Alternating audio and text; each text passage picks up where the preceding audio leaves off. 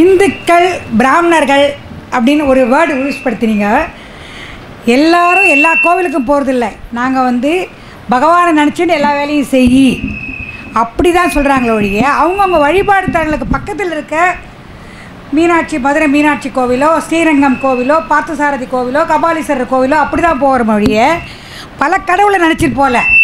பகவான் ஒருத்தர் இருக்கான் நம்மளை பார்த்துக்கிறதுக்கு அப்படின்னு நினச்சிதான் நாங்கள் அந்த மாதிரி ஒரு இந்துக்கள் வந்து ஒரு கோவிலுக்கு போகிற மொழிய இந்த கோவிலுக்கு போனோம் அந்த கோவிலுக்கு போனோம் அந்த எண்ணம் யாருக்குமே ஏற்பட்டது இல்லைன்னு என்னுடைய கருத்து. இன்னும் தொடர வேண்டும் என்பதை உங்களுக்கு தெரிவித்து கொண்டு அவங்க சொன்ன ஒரு கருத்துக்கு வருவோம். இப்போ ஆரம்பத்தில் அவங்க ஒரு தகவலை சொன்னீங்க.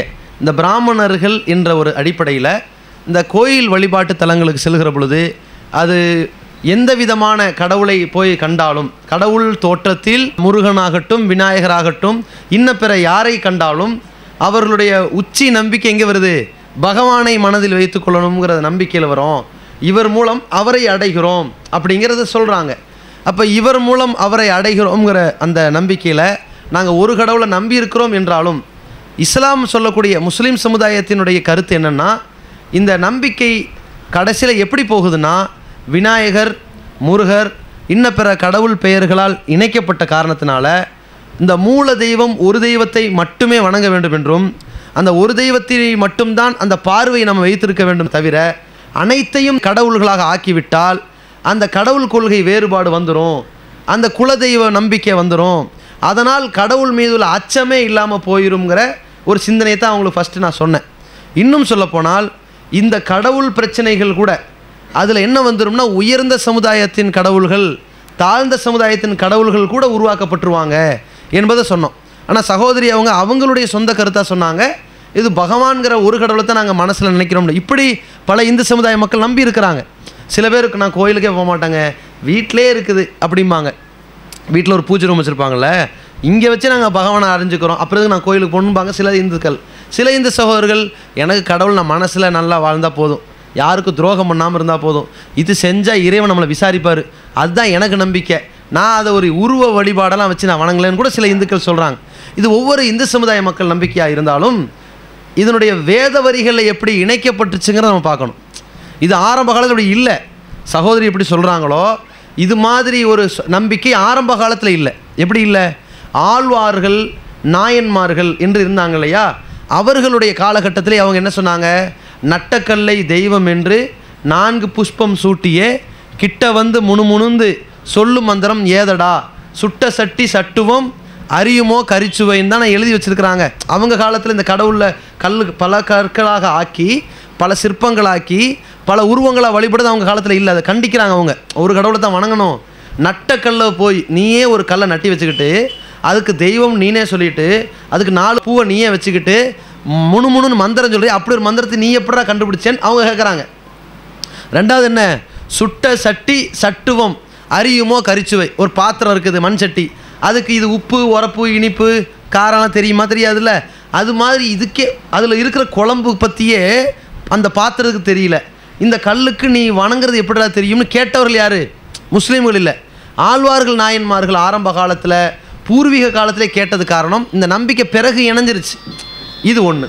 ரெண்டாவது, பூர்வீகமாக அந்த ரிகு, யசூர், சாம, அதர்வனா போன்ற இந்து சமுதாயத்தவர்கள் நம்புகிற அந்த பூர்வீக 4 வேதங்கள் இருக்கு இல்லையா, அந்த இதிகாசங்கள், இவர்களுடைய வேத வரிகளில் கூட இல்லாத கருத்துக்கள் பிற்காலத்தில் எப்படி இணைச்சிட்டாங்க? சமஸ்கிருதத்தில் கடவுளை வைத்தே வேறுபாடுகள், இம்ராக மனுஷிய முகமாசித் அப்படின்னு ஒரு கடவுள் வாசகத்தை எழுதி வச்சுருக்கிறாங்க.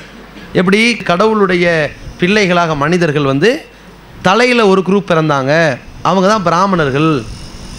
பாகு ராஜன் யுக்ருத்த, தோலில் பிறந்தவங்க யார்? அவங்க வந்து சத்திரியர்கள். பத்வியாகம் சூத்ரோ அஜாயத ஊருத்தசிய வத்தமசிய, இடுப்பில் பிறந்தவங்க வைசியர்கள், காலுக்கு கீழே பிறந்தவங்க தான் சூத்திரர்கள். பிறகு இதெல்லாம் இணைக்கப்பட்டது. இந்த சமுதாய மக்களிடத்தில், இந்து மக்களிடத்தில், பூர்வீகமாக இருந்த மக்களிடத்தில் அது இல்லை. அது இந்த கொள்கையெல்லாம் இப்படி இல்லை. இந்த காலில் பிறந்தான், தலையில் பிறந்தான், இடுப்பில் பிறந்தான், வந்து இவங்களுடைய கருவறையில் நுழையக்கூடாது, இவர்களுடைய பெண் சம்பந்தம் பேசிடக்கூடாதுங்கிற மாதிரி புதுசாக இணைத்து விட்ட காரணத்தினால் அந்த மாதிரியான ஆரிய குலம் இணைக்கப்பட்டு விட்டதால் என்ன பிரச்சனை ஏற்பட்டுச்சு, மனிதர்களிடையில் இன்னையுமே தீண்டாமை ஒரு முடிவுக்கு வரல பாருங்கள். இப்போ தலித்தின மக்கள் குஜராத்தில் மாட்டினுடைய தோலை வந்து உரிச்சாங்கன்னு சொல்லி அவங்கள அடித்து தோலை உரிச்சிட்டாங்க. நிலைமை என்ன ஆயிடுச்சு, நாங்கள் செத்த மாட்டின் தோலை உரிச்சதுக்கு தானே எங்களை அடிச்சிங்க, இனி இந்தியாவில் எந்த மாட்டையும் நாங்கள் கை வைக்க மாட்டோம், எல்லா மாட்டையும் தூக்கி உங்கள் வீட்டு வாசலில் போடுறோம், நீனே உரிச்சுக்கன்னு தான். இன்றைக்கி பெரிய பிரச்சனை இந்தியாவுக்குள்ளே வெடிச்சிருக்குது. ஆனால் இதே அந்த பாஜக அரசாங்கம் எந்த மாட்டை தடை செஞ்சாங்களோ அவங்களே அரேபியன் எக்ஸ்போர்ட்டுங்கிற பேரை வச்சுக்கிட்டு இங்கே இருக்கிற எல்லா மாற்றையும் அரபு நாடுகளுக்கு ஏற்றுமதி செஞ்சு அறுத்து விற்பனை செய்கிறாங்க. அப்போது ஒரு குலதெய்வம்ங்கிறீங்க, அறுத்து விற்பனை செய்யும்போது மட்டும் கூடுங்கிறீங்க. ஆனால் இதே இந்திய நாட்டில் வருது அறுத்து ஒரு ஏழை எளிய மக்கள், விவசாயிகள், தலித்தின மக்கள் செய்யும்போது மட்டும் அதை கண்டிக்கிறீங்க. இப்படிங்கிற பிரச்சனையெல்லாம் வந்தது எதற்கு? பூர்வீகம் என்னென்னா, இல்லை நாங்கள் பசுமாட்டை வந்து குலதெய்வமாக நம்புகிறோம்ன்ற ஒரு கருத்து தான். ஆனால் கருத்தே உண்மையானு கேட்டால் அது இல்லை.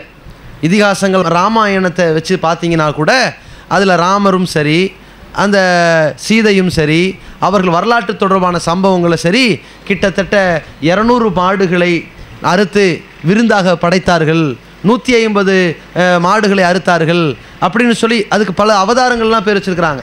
யாகம்லாம் பேர் வச்சுருக்கிறாங்க.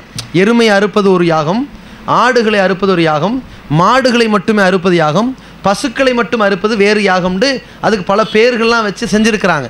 ஆனால் இதை தலித்தின மக்கள் கையில் எடுத்தது கூடாதுங்கிறது தான் இப்போ கொள்கை.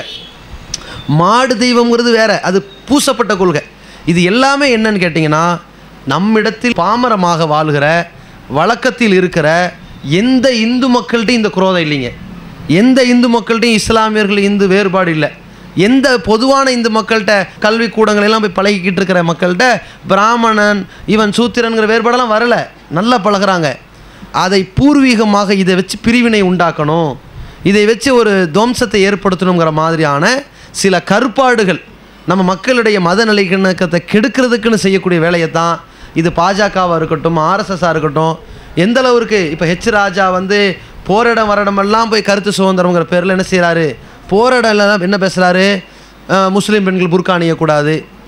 எந்த அளவுக்குன்னா, நீங்கள் அவங்க பள்ளிவாசலில் போய் தங்குனீங்க இப்படின்னு தங்குனாங்களே, அவசரத்தில் போய் தங்குனாங்களே, அவங்களெல்லாம் கண்டன அறிக்கை கொடுத்தாங்க. நீங்கள் போய் அங்கே தங்குனீங்க, அது தீட்டுப்பட்ட இடத்துல அங்கெல்லாம் போய் தங்கக்கூடாது, அது தீவிரவாதிகளை உருவாக்குற இடம், அங்கேயும் போய் தங்குனீங்க, முஸ்லீம்களை பார்த்தா எனக்கு ஆச்சரியமாக இருக்குது, இவனுங்களாம் இந்த வேலைலாம் பண்ணுறாங்கன்ட்டு அந்த செயலை கூட கொச்சைப்படுத்தி பேசக்கூடியவர்கள் யார்?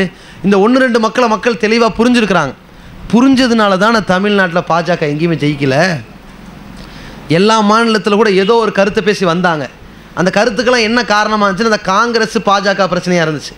தமிழகத்தில் மட்டும் எல்லோருடைய கருத்து சுதந்திரமும் நம்ம மக்கள் தமிழ் மக்கள்கிட்ட இருக்கக்கூடிய அந்த ஒரு சமூக நல்லிணக்கத்தினுடைய அந்த உயிரோட்டம் பாருங்கள், எந்த விதமான குரோதமான காரியங்களையும் உள்ளே விதைக்க முடியாமல் போயிடுச்சு.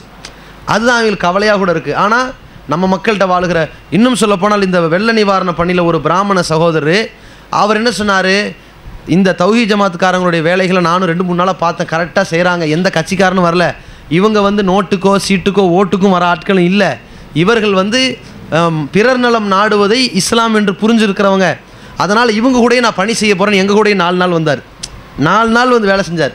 எங்களுக்கு அந்த வேறுபாடு இல்லாமல் நாங்கள் பழகி வந்து என்ன செஞ்சோம், மருத்துவ முகாம்கள்லாம் நாங்கள் இலவச மருத்துவ முகாம் நடத்தும் போது கூட இந்த வெள்ள நிவாரண பணியில் நிறைய மருத்துவர் ரொம்ப ஆச்சரியப்பட்டாங்க. தொடர்பு கொண்டு பல மாநிலங்கள்லேருந்துலாம் தொடர்பு கொண்டு, எப்படி உங்கள்கிட்ட இவ்வளோ கம்யூனிகேஷன் இருந்துச்சு, ரொம்ப ஆச்சரியமாக இருந்துச்சு, நீங்கள் அதிகமான முஸ்லீம் மக்கள் இந்த வெள்ளத்தில் பாதிக்கப்பட்டார் என்பதை விட முஸ்லீம் அல்லாத மக்கள் தான் பாதிக்கப்பட்டாங்க அப்படின்னு சொல்லி ஃபேஸ்புக்கில் இந்து சமுதாய மக்கள் தான் எந்த அளவுக்கு ஸ்டேட்டஸ் போட்டாங்க. இனிமேல் பாபர் மசூதிங்கிற பேரில் எந்த பள்ளிவாசல் இடிச்சிடாதீங்க, ஏனென்றால் அந்த பள்ளிவாசலெல்லாம் எதற்கு இருக்கிறது தெரியுமா, நாம் வெள்ளத்தில் மாட்டிக்கிட்டாலும் கூட நமக்கு தான் அந்த பள்ளிவாசல் இருக்குது, அதனால் எந்த பாபர் மசூதி இடிச்சிடாதீங்கிற அளவில் இந்து சமுதாய மக்கள்கிட்ட ஒரு மிகப்பெரிய உள்ளத்தை கொள்ளை கொண்ட வெள்ள நிவாரணமாக அது நடந்ததெல்லாம் நம்ம பார்க்குறோம். ஆனால் என்ன பிரச்சனைனா, சில பேர் இந்த கருப்பாடுகளாக இருந்துட்டு செய்கிற எந்த சதியாக இருந்தாலும் சரிங்க, நம்ம இடத்துல இருக்கிற இந்த பரஸ்பர அன்பு பாராட்டுதல் யாருடைய சதி செயல் என்ன செய்ய முடியாது, உடைக்க முடியாது. இப்போ சகோதரி எந்த அளவுக்கு அந்த பாங்கு சத்தத்தை கேட்டு தான் நாங்கள் எழுந்து வருவோம்னு சொன்னாங்களோ, இதே மாதிரி தான் காஞ்சிபுரத்தில் கூட என்ன செஞ்சாங்க, ஒரு பிரச்சனை வந்துச்சு. இப்போ எப்படி பிஜேபி அரசு வந்து எல்லா வழிபாட்டு தலத்துலையும் எல்லா பள்ளி வாசல்கள்லையும் ஒலிபெருக்கியை நிப்பாட்டணும், ஒலிபெருக்கி யூஸ் பண்ணவே கூடாது, தடை விதிக்க போகிறோம்னு அறிவிச்சிட்டாங்க.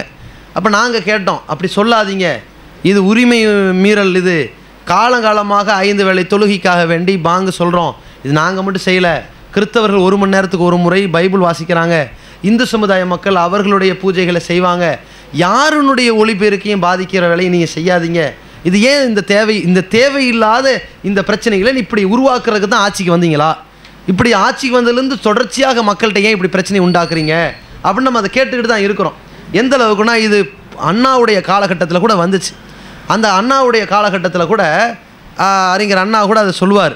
இந்த மாதிரி பள்ளிவாசலில் காஞ்சிபுரத்தில் அங்கே இருக்கக்கூடிய ஆலயங்கள் புனித நகரமாக இருக்குது, இந்த பாங்கு சத்தமே கேட்கக்கூடாதுன்னு சில பேர் பிரச்சனைக்கு வரும்போது கூட அங்கே இருக்கக்கூடிய பெரிய பெரிய தலைவர்கள், இந்து கிறிஸ்தவ முஸ்லீம் மக்களிடத்தில் நன்கு பழகிற அந்த மனிதநேயத்தை புரிந்து கொண்ட, இப்போ மனிதரை ஆதீனமெல்லாம் இருக்காங்களே அந்த மாதிரியான நன்கு புரிந்து கொண்ட சில பேர் பதில் சொன்னாங்க, அது விளங்கிக்காதீங்க, அப்படி பண்ணாதீங்க.